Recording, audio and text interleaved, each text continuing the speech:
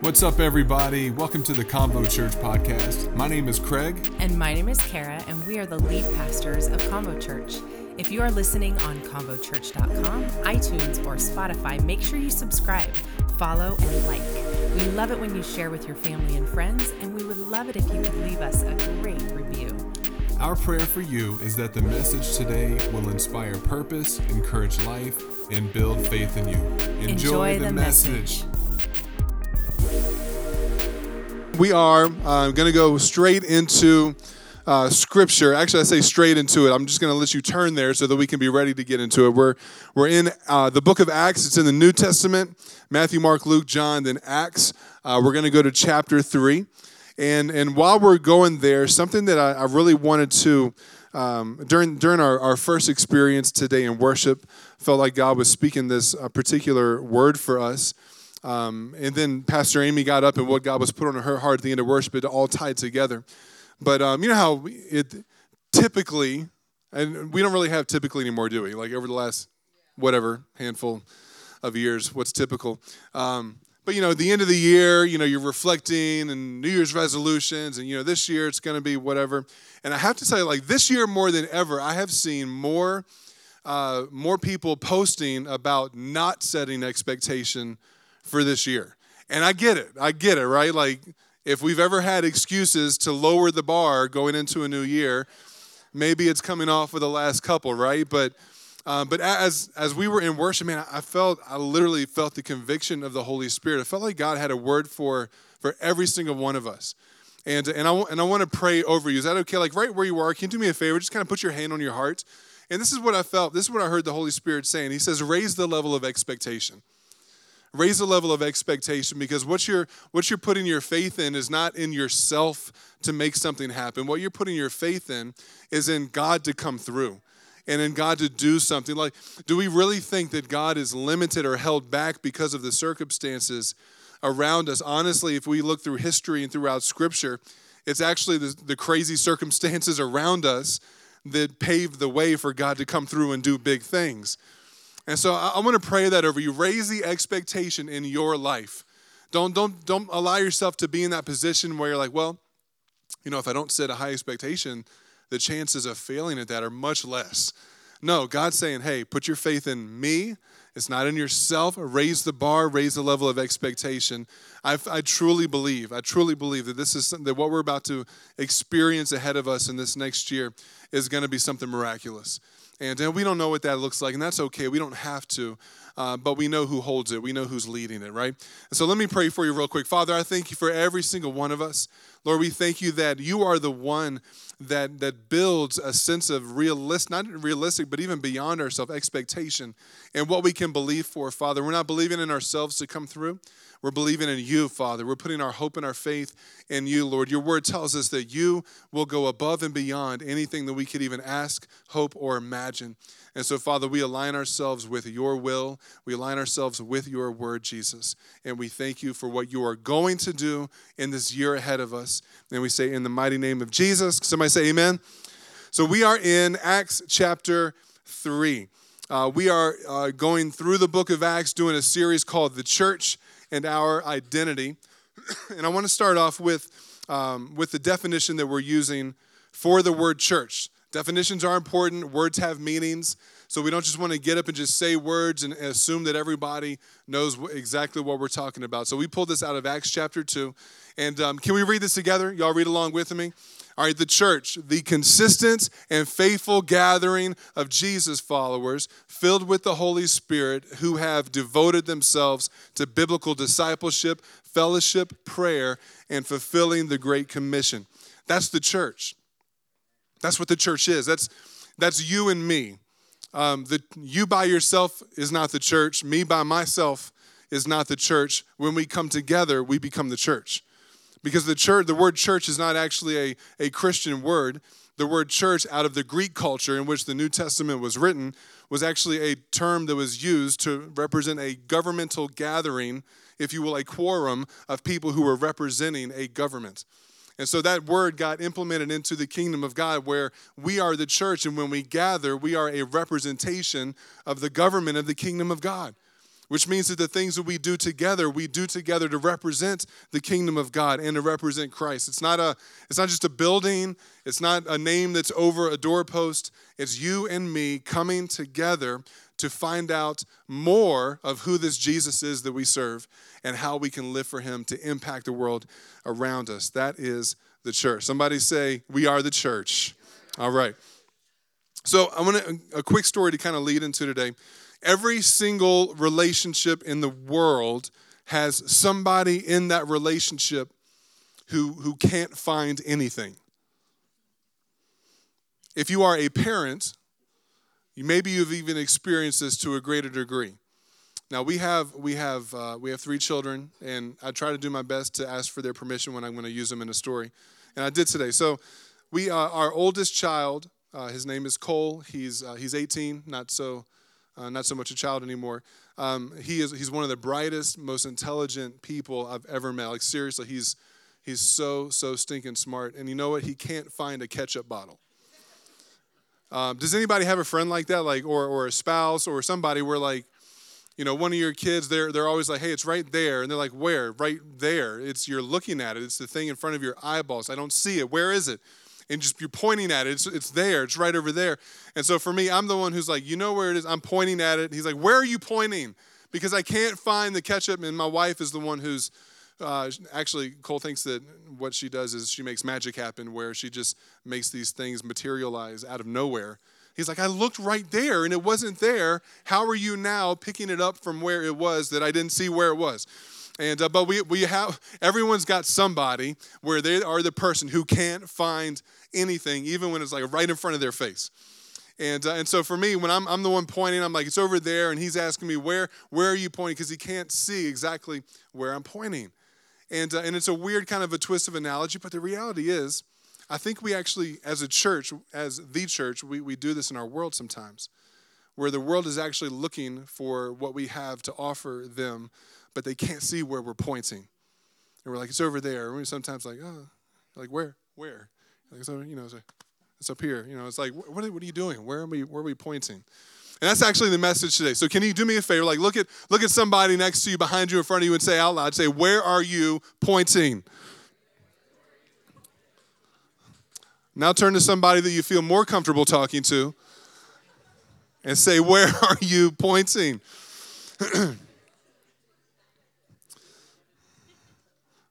I think some of you are now starting to like, these scenarios are coming up in your mind, and you're like, oh yeah, that was right in front of his face. Okay, anyway. All right, so the other week, Pastor Rocky preached an amazing message the other week in this first section of Acts chapter 3. And I was jealous because I actually wanted to preach that. I called him like in the 12th hour. I'm like, before that, I was like, Pastor Craig, you going to be good to preach? Because I didn't have a voice. I'm like, yeah, going to be great, going to be good. And then like right when it was too late, but not too late because Pastor Rocky's on the spot, I'm like, you're up. you're in. And he came in, and I listened to that message. Man, it was so good. And if you missed it, you need to go back on our podcast or YouTube and watch that. And I was a little bit jealous because like it was a passage of scripture I was so excited to preach on, but the way he preached was so much better, and I'm glad that God knows what he's doing. Anyway, and so we're going to finish up chapter 3 today in the book of Acts. And so I want to kind of give you a little bit of a prelude going into it to kind of recap that first section of scripture. And so we're in Acts chapter 3. In those first 11 verses, we have Peter and we have John, 2 of the apostles, 2 of the original 12 disciples of Jesus. And the church has been launched. The Holy Spirit showed up. They went from people who were cowarding away and afraid and you know, shying away and gathering in this little upper room just praying, to people who were explosively bold with the power of God, who were carrying the message of Jesus Christ. And so it says that they were going to a afternoon prayer meeting at the temple, and they encountered somebody, a beggar who was lame from birth, a beggar at the temple gate, the beautiful gate it was called, and he was trying to collect, that's how he earned his living. He was begging for money. And it says that Peter looked at him intently, and which, you know, if you're the person who's asking, you're like, this is going well. I think maybe he's going to give me something. He's like, I don't have any money. Of which he's like, okay, well, let's keep the line moving if you don't have. So what Peter knew is that Peter didn't have what the guy wanted, but he knew he had what the guy needed. And he said, in the name of Jesus Christ, rise up and walk. And the man was instantly healed on the spot. Like, that was fantastic. That's fun, right? That's the fun stuff. That's the good stuff that we like. And so there are moments that begin to transpire where it's not just something that happens in the moment. It creates an opportunity to point people to Jesus. And so that's what gets us to verse 12. So I'm going to read a couple of verses. Follow along with me. Verse 12 of chapter 3 in the book of Acts. And it says, Peter saw his opportunity and addressed the crowd. If you have a highlighter or a pen with your Bible, you should underline that right there. Peter saw his opportunity and addressed the crowd. He said, people of Israel, what is so surprising about this, and why do you stare at us as if we had made this man walk by our own power or godliness? For it is the God of Abraham, Isaac, and Jacob, the God of our ancestors. He's addressing a Jewish community, and so he's speaking to them in the context of what they would understand, to understand the big picture. It says he's the one who has brought glory to his servant Jesus by doing this. And this is the same Jesus who had handed you over and rejected and was rejected before Pilate, despite Pilate's decision to release him. You rejected this holy, righteous one and instead demanded the release of a murderer. Yes, you killed the author of life, but God raised him from the dead, and we are witnesses of this fact. See what they're doing here? Like he's like, hey, this is an opportunity. We're pointing people to Jesus. He says, through faith in the name of Jesus, this man was healed. And you know how crippled he was before how he was before. Faith in Jesus' name has healed him before your very eyes. And Peter continues throughout the rest of this chapter to continue to just paint the picture, the argument of Jesus. And you got to understand, he's saying those details because this was a historic event that was still fresh in the hearts and minds of those who were there. Not 60 or 70 days before this had been the crucifixion of Christ. And so he's saying, hey, y'all did this. Y'all kind of screwed this up a little bit. But you need to know it's okay because God raised him from the dead. And he even says what you did in ignorance. You don't understand what you were doing. But Peter saw an opportunity. And so I think when we look at the state of where the world is and the state of where even the church is right now, we have to understand that God is giving us an opportunity. And it's not a new opportunity, but it is a fresh opportunity that is 2,000 years old. There where Jesus created the church, made the church, and commissioned the church, that's you and me, and has sent us to be the ones who take advantage of the opportunities that God gives us to point people to Jesus. But unfortunately, I think throughout history, we have seen pretty consistently that we have missed these opportunities. How many times, I'll be transparent about myself. How many times have I had moments where I know that God was trying to set me up in a situation to help somebody, pray for somebody, speak to somebody, point somebody to Jesus. And in my fear and in my nervousness and in my my sweaty hands, and then anybody had the sweaty hand God moments where you're supposed to do something, but then maybe you walk away from it. You're like, why do we do that? Well, we do it because we get afraid, right? What if they reject it? What if I'm wrong? What if I'm not hearing from God? What if they have questions that I can't answer? What if this doesn't go the way that I hope it would go? And so we respond to fear instead of respond to faith. And in those moments, we lose the opportunities to point people to Jesus. It's not good enough, and it's never again going to be good enough for people who call themselves followers of Christ to be content with being good people and just trying to generically love everybody. And that should be, right? Should that be a given? Love is not the mission of the church. Can I say that? Some are like, what? Isn't God love? No, love is not the mission. Love is actually a command. Love is the fruit of us demonstrating to others what we have received from God himself. We don't love people because people deserve for us to love them. We love people because God loved us when we didn't deserve to be loved. So that's not the mission of the church. The mission of the church is to point people to Jesus. And we can't shy away from that. I think that's one of the weakest aspects of Western church is our ability to point people to Jesus. And it's not because we don't have opportunity. And it's not because people aren't receptive. It's because we've allowed ourselves to buy into the fear of rejection over understanding, number one, the fear of God, and also believing that if God's going to set something up for somebody, that he's definitely going to give us what we need to be effective in that moment. Because not all the time does somebody need you to lead them in some massive, miraculous altar response moment on the streets. All those do happen. A lot of times, God's just trying to bring you to be a light in somebody's darkness, to be an encouragement in somebody's depression, to be something that's positive in a moment where they feel like there's nothing positive for them to hang on to. But where we miss it is where we walk away from those moments without bringing the name of Jesus into the conversation. Because we're not just like, trying to be a good person, trying to be positive, just trying to, you're like, hey man, I really like your vibe. That's an invitation. You're like, hey, no, I appreciate yours. Real, recognize real. Thank you. You just kind of walk away from it. and we've allowed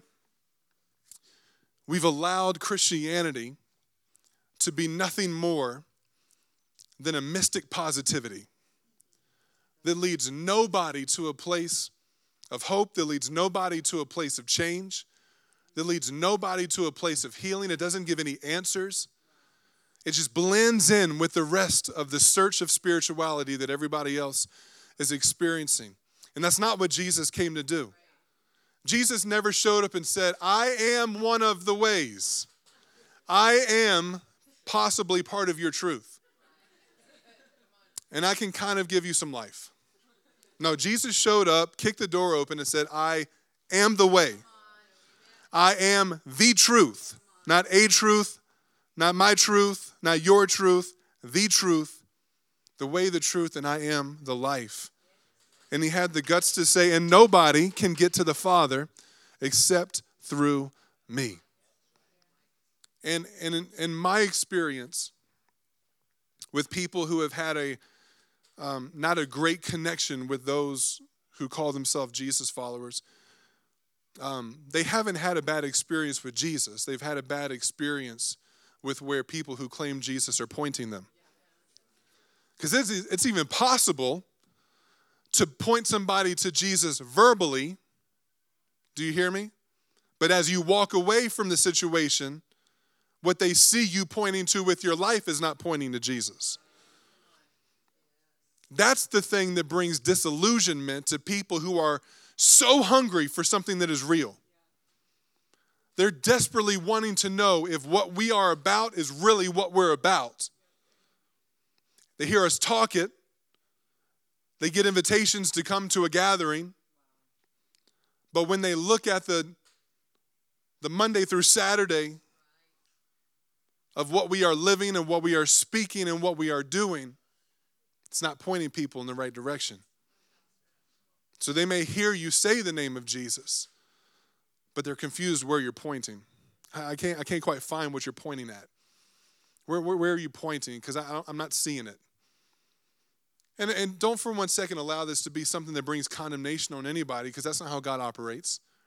Holy Spirit doesn't work through condemnation. He works through conviction. Conviction is actually a life-giving thing that leads you to a solution. Condemnation is something that beats you down because you didn't do something right. The Holy Spirit, I believe, without a doubt, I'm a student of the church for many reasons. If for no other reason, because I want to see in the big picture of how God seems to be moving. God doesn't just move through one church. God has a church. We just happen to be a piece of what God is doing in the world and in this region. But God, when he moves through his church. And there are those who choose to move with it, and there are those that choose to ignore it, and there are those who might be so busy in their own thing that they don't even see it. And so I like to kind of step back and kind of get an idea of what God is doing. Here's a couple of things I've noticed over the last few years, is that what the church thought was working to connect with people doesn't work. Entertainment is not a missional method. Because whatever you attract through entertainment, you have to entertain to keep. It's kind of like when a movie's bad, unless you're just bored or fell asleep, you're probably going to get up and walk out because it didn't keep your entertainment. Or maybe even to a degree, you're one of those that's like, I want my money back. You're like, I need a manager. This was a terrible movie. I know you had nothing to do with it, but I want my money back. No. It's like, so I think that what I see happen is God has been shifting the church for the last few years, because he's trying to refocus us so that we actually know that we have something to point people to. If we're pointing people to a service, then we're missing the point. No pun intended. You're like, that's kind of weird coming from a pastor. Of course, we like the presence of God is here, y'all. Like when we worship God and we surrender ourselves, the presence of God is here. You don't have to be the greatest apologist of Scripture ever. Sometimes it's just get somebody to the environment where they know God can get a hold of somebody. But at the end of the day, it's not just about getting somebody to a service. Like, have you encountered Jesus? Have you experienced his goodness? Have you experienced his forgiveness? Have you seen him do things in your life? Sometimes Christians can be the worst at recognizing God moving in their lives than anybody else. Because we try to move away from the power of the Holy Spirit moving on our life because we want to have an explanation for everything. Well, got a promotion. I was like, well, that's probably not really God. You've been there for a while, so it's just a normal thing. It's like, no, that's the favor of God on your life. Give God the glory for what God does in your life. It's like you're not doing the same things that maybe the generation ahead of you was stuck in their brokenness. Well, it's because I learned from their lessons. And I was like, no, it's the grace of God. It's the grace of God that has set you free from not having to live in the same patterns of brokenness that the prior generations were in that raised you.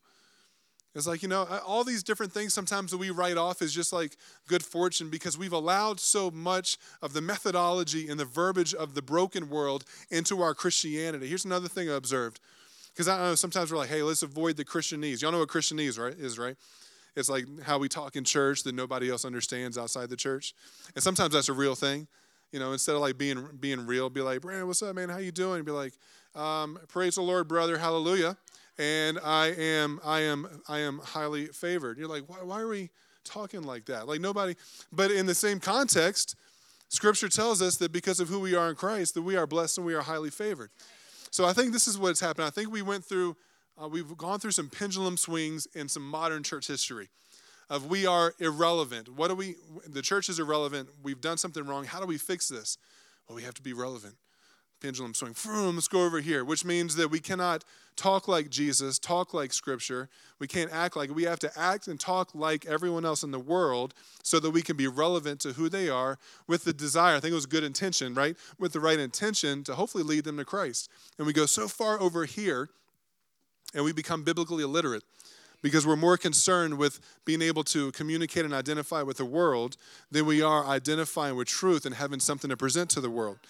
And so right now, on average, 6% of normal church-going Christians read their Bible once a month. I know everyone here, y'all read your Bible every day. I know. Y'all don't have to tell me. Y'all are all like, you already just finished your Bible in 1 year reading plan. Now you've started again. You never missed a day. No, I'm joking. But listen, like, we're not going to be that church. If you're new, if you're a guest, I want you to know this. Like, this is not going to be a church where you can just kind of come and be entertained and get a couple of warm fuzzies. Like, we're going to love you, and if you never commit to anything in this church, if you never give to this church, if you never serve at this church, you're going to be welcome, you're going to be loved, and you're going to have a good seat, and we're going to take care of you. But the goal, there's a couple of claps on that. I wasn't looking for the claps. But the goal is for you to encounter God. The goal is for you to realize that there's a heaven and there's a hell, and that there's a God who loves you so much that he gave up absolutely everything so that you could have a relationship with him. But it didn't stop there, because if it stopped there, every time somebody said yes to Jesus, repented of their past, got saved, boom, they'd be sucked up to heaven because, all right, finally we got another one. But that doesn't happen, right? If it does, we're in trouble because we're all still here. But no, it doesn't happen. Why? Because salvation, the beginning of relationship with God, is not the end goal, it's the beginning. Once that happens, God's trying to bring us to a place in a journey of impacting the world around us, pointing people to Jesus. So let me give you this one scripture here in Romans. Honestly, this is probably one of the most beautiful passages in Scripture. I don't know, I say that too often, but it really is. I like it. Romans chapter 10. You can turn, because if you have a Bible with you, like this is an underline, highlight, circle, write notes to it, worthy passage. Romans chapter 10, starting in verse 9.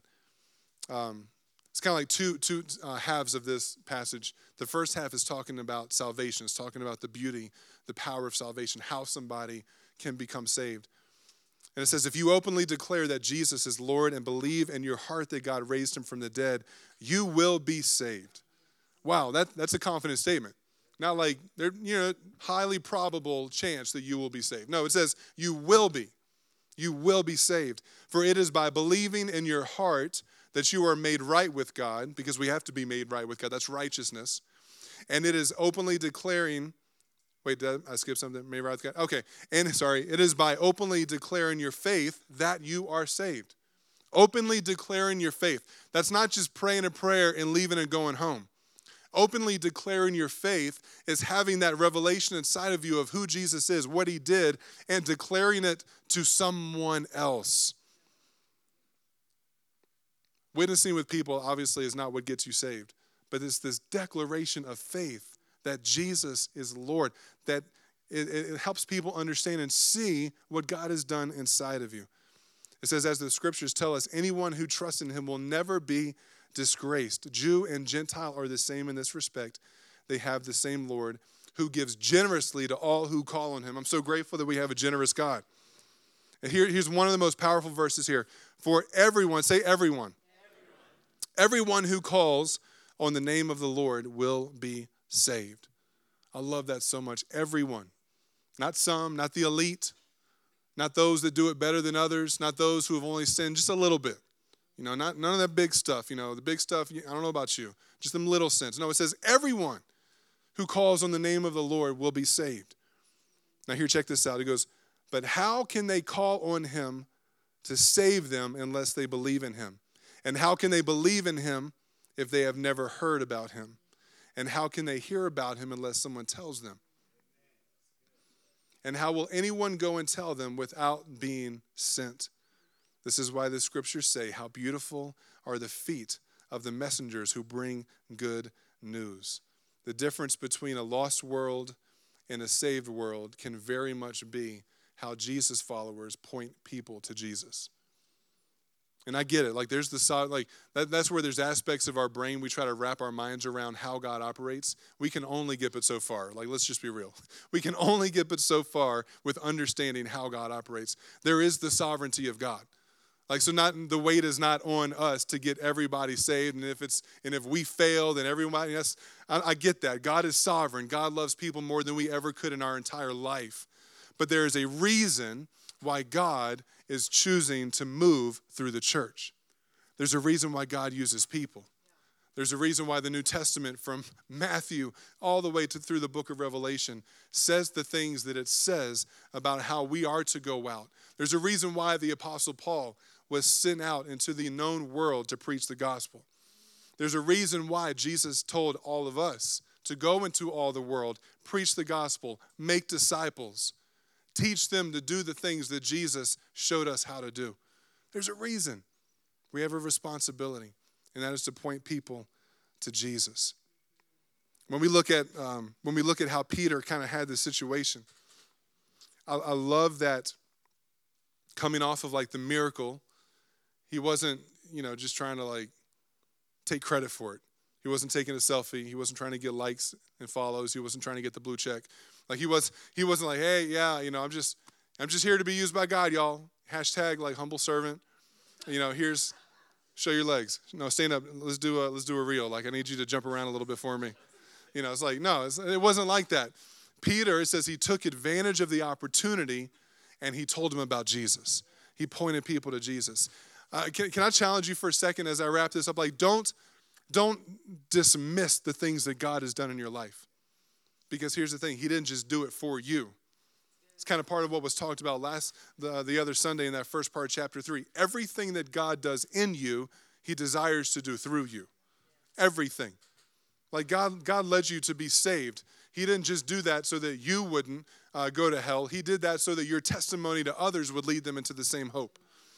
Have you experienced God healing something in your life? That's not just for you, because there's other people who need the same healing of what you were healed from.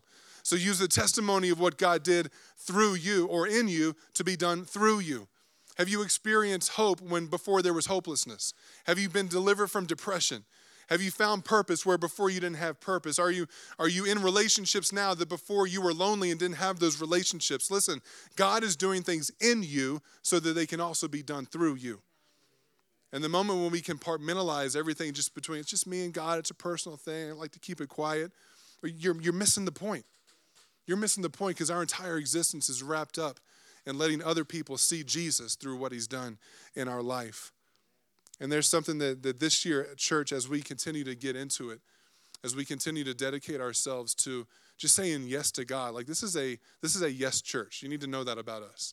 Like we're willing to do things that we don't think we're capable of doing, and we're willing to try things that we don't think we can pull off, because if God is asking us to do something, we know that he's going to be the one that provides what is needed so that we can do it.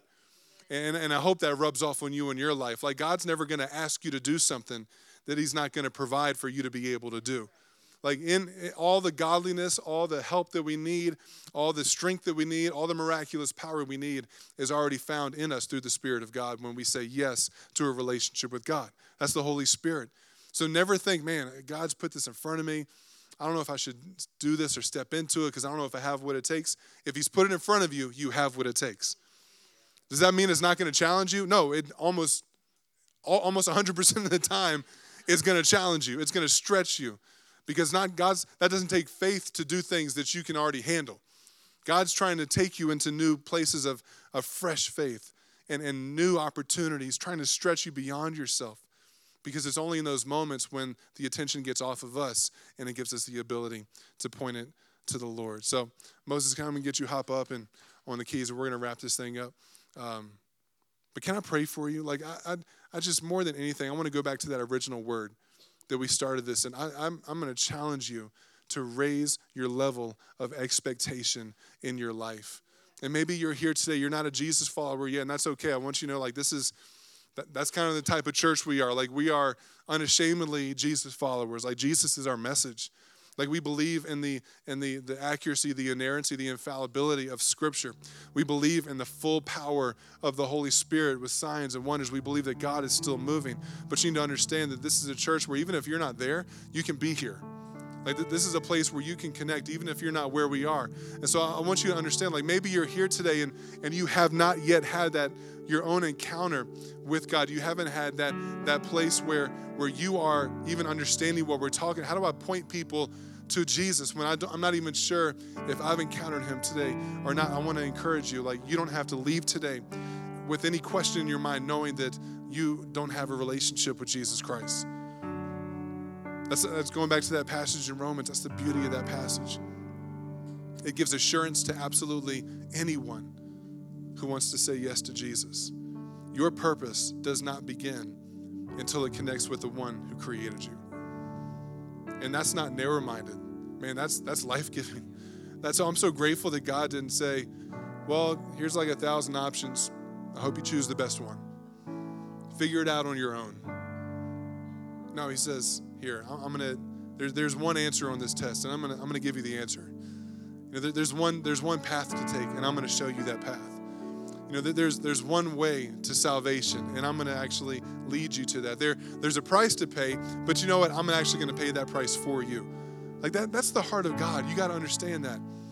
God's not some torturous deity somewhere out of the cosmos of the universe, just hoping that you figure it out. No, he has pursued you with love. He's pursued you with grace. He's pursued you with his kindness to bring you to a place where you could say yes to everything that he has done for you. Because it starts the moment that you acknowledge what God is already doing. And by faith, you confess who he is and accept him into your heart and make him the Lord and the Savior of your life, coming into agreement with the desire that he already has for your life. And that can happen today. Can I pray for you? Just go ahead and bow your heads, close your eyes. First, I want to pray for all of us because I feel like in some capacity, we're all in the same boat where God wants to challenge us to believe for more, to believe that regardless of the season of life where we find ourselves, we are not limited by what God can do in us. Like, man, if I get past this season, I know I'll be able to be more effective for the Lord. No, because God has you in the season that you're in right now for a reason. So embrace where you are right now. Embrace the challenges that are in front of you. And instead of saying, I'll give it all to God when I get through this, give it all to God now and watch what he does in this. Father, I just thank you for every single one of us. Lord, I'm so grateful that, God, we can just come before you in our own jacked up, messed up place where we might find ourselves right now. But Lord, you're not just trying to turn your head to our brokenness. You want to engage in bringing healing into our life. You want to engage in bringing wholeness. You want to engage in bringing truth where there has been the opposite, Lord. And we just thank you for that. Father, I pray for every single one of us that we would embrace the level of expectation for this year that honors you. Father, that we would look at the season of life where we find ourselves right now. We would honor you with expectation. We would honor you with belief. We would honor you with our faith. And Lord, that you would give us the same courage that Peter demonstrated. And we would find these moments that you are working in our life, and we would use those as moments to point people to you. Help us as a church, Lord God, to be so crystal clear in a life-giving way that the people of our region know where we are pointing when we talk about Jesus. And that we don't just try to escape around the topic by talking about just trying to be good, just trying to make an impact. But Lord, we would use it as an opportunity to realize on our own, we don't even have what it takes to be good. On our own, we don't even have what it takes to make a difference. It's only through the grace of God and the name of Jesus Christ. So Father, I thank you, Lord, that right now that you are doing work in our hearts. You're doing work in our lives. Lord, you are changing things in us. You are positioning us to be the very people that you see, that you've called us to be as a church. Thank you again for joining us on the Combo Church podcast. Special shout out to those who give so generously to Combo Church. It's because of you that this ministry is even possible. If you want to sow into the ministry, go to combochurch.com and simply click the give button. It's that easy. If you enjoyed the podcast, you can subscribe, follow, take a screenshot, and share it on your social stories and tag us at Combo Church. Thanks again for listening, and make sure you tune in to the next episode of the Combo Church podcast.